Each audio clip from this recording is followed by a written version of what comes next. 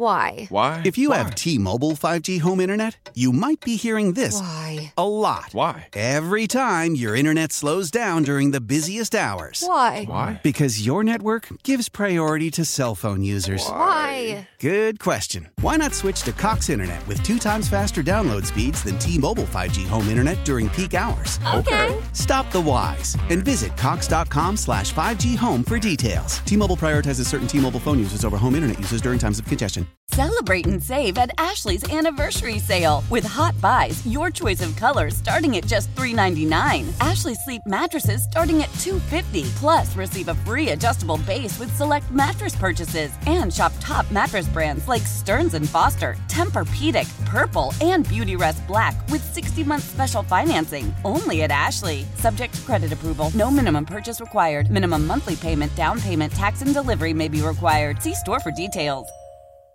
It is NASCAR driver Josh Bilicki. How are you doing today, Josh? Hey, I'm doing great. Thank you guys for having me. It's much appreciated. Well, it's good having you on the show again, and we certainly appreciate you taking time out in your busy schedule. And this is pretty neat because next week you'll be up at Road America for the Henry's, was it 150, I believe, Xfinity race, and that's your home track, so you got to be pretty excited about coming back to Road America. Yeah, the Henry repeating arm 180 next week. It's going to be a lot of fun. You know, looking back, this is already my 5th consecutive year racing the Xfinity Series race at Road America. So time definitely flies. You know, we have our best result here at this race from 2017 with the same team that I'm going to be driving for next weekend. I'll be in the number 99 Toyota Supra. So hopefully we can one up that. And, you know, there's no practice or no qualifying on the schedule, so we're that definitely fits into my benefit because I have a lot of track time, a lot of experience at Road America. So hopefully we can go get there and get a top 10. That'd be really big for us, or even a top 5. I see that being realistic here. Well, obviously, Josh, you've got the state of Wisconsin behind you, being a Wisconsin boy, and I'm in the Falls. I live in the Falls now, and I know that that's where you're from. So that's awesome. Now, do you find it hard when you're kind of bouncing around series to series? You've raced some Cup races, some truck races, obviously Xfinity Series this year. Do you find it hard to sit there and get comfortable with no practice, no qualifying, stuff like that, in the different cars and trucks that you're driving on a weekly basis? To be honest, I haven't had much of a difficulty with it this year. And I think part of that is because I bounced around so much. And even in my past career, which was basically driver coaching in the sports car world, you just kind of have to get in a car and you know the limits right off the bat and get comfortable and just kind of go at 95 to 100%. So it's kind of what we're doing right now with no practice or qualifying. You know, we just kind of get in the car. You know, our teams have to do a phenomenal job. They have been doing a great job getting the cars ready and make sure that their setup's not off when we hit the track for the first time, because it's a lot of trust in these guys barreling off into the corner at 180, 190 for the first time, and trusting that, you know, the splitter's not going to be on the ground or, you know, everything's going to be in place. But, you know, like I said, the teams have been doing a really good job. This year I've had more Cup starts than anything, so staying in the Cup Series, I think we're at 10 races this year already in the Cup Series. That's definitely helped, just learning it and growing myself. But taking a step back to the Xfinity Series at Road America, believe it or not, these Xfinity cars are actually harder to drive than the Cup cars. So, you know, like I said, Road America, definitely high on my list, and I think we can go there and run really well. With no practice or qualifying, I think we'll probably be the best off, besides Chase Briscoe, who's up there racing this weekend in the IMSA Series. But still, I think I have a lot more laps than anybody else, maybe with the exception of Andy Lally or AJ Allmendinger, but it should be a good weekend. When you're racing at Road America, you know, with the Xfinity cars up there, you know, we've seen. Well, let's face it. We'll call it some sketchy racing and moves, especially late in the race. Is there a way that if let's say you're in position, you're coming into turn 5, or especially into turn 14, is there a way that, you know, you see a guy in your rearview mirror and he's getting real antsy? Is there a way that you can protect yourself? Is there any type of strategy you can do to kind of help that?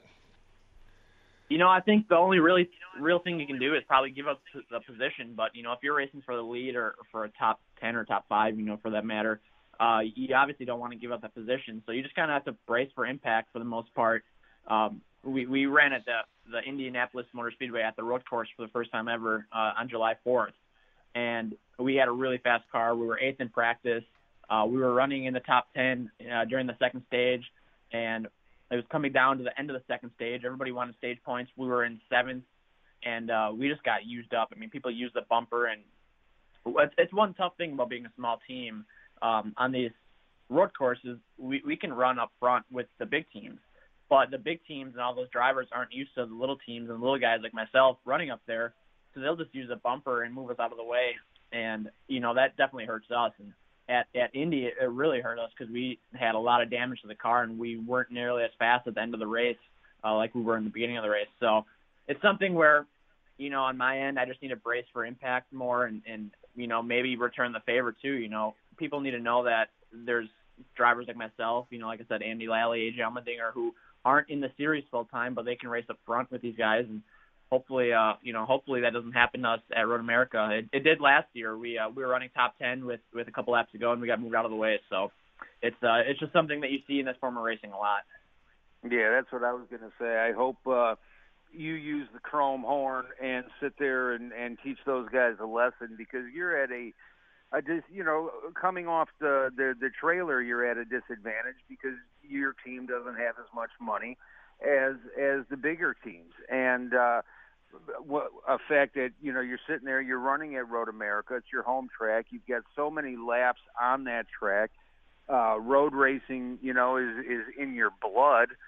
So the fact that they would sit there and think that they can move you out of the way because, we're not used to seeing this car up front, drives me nuts. And obviously, if it was on just a typical oval, and you sit there and get into a habit of moving the more well-funded teams out of the way, it's going to hurt your reputation as a driver.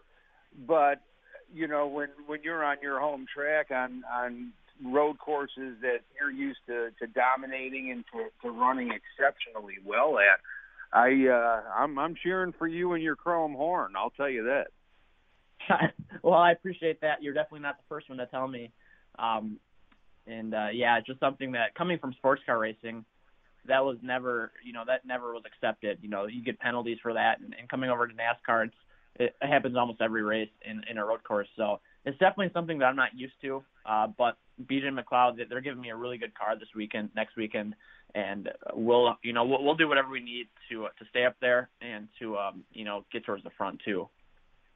Yeah, fantastic. Sorry, Steve, I'm going to ask one more question here. What would be your ideal trophy that, if you could win one race, and whether it's the Indy 500, whether it's a race at Road America, the Daytona 500, what would be your dream trophy to have in your trophy case when all is said and done? That's a really tough one. Obviously the Indy 500 and Daytona 500 are two of the biggest races, arguably in the world, for sure in the country.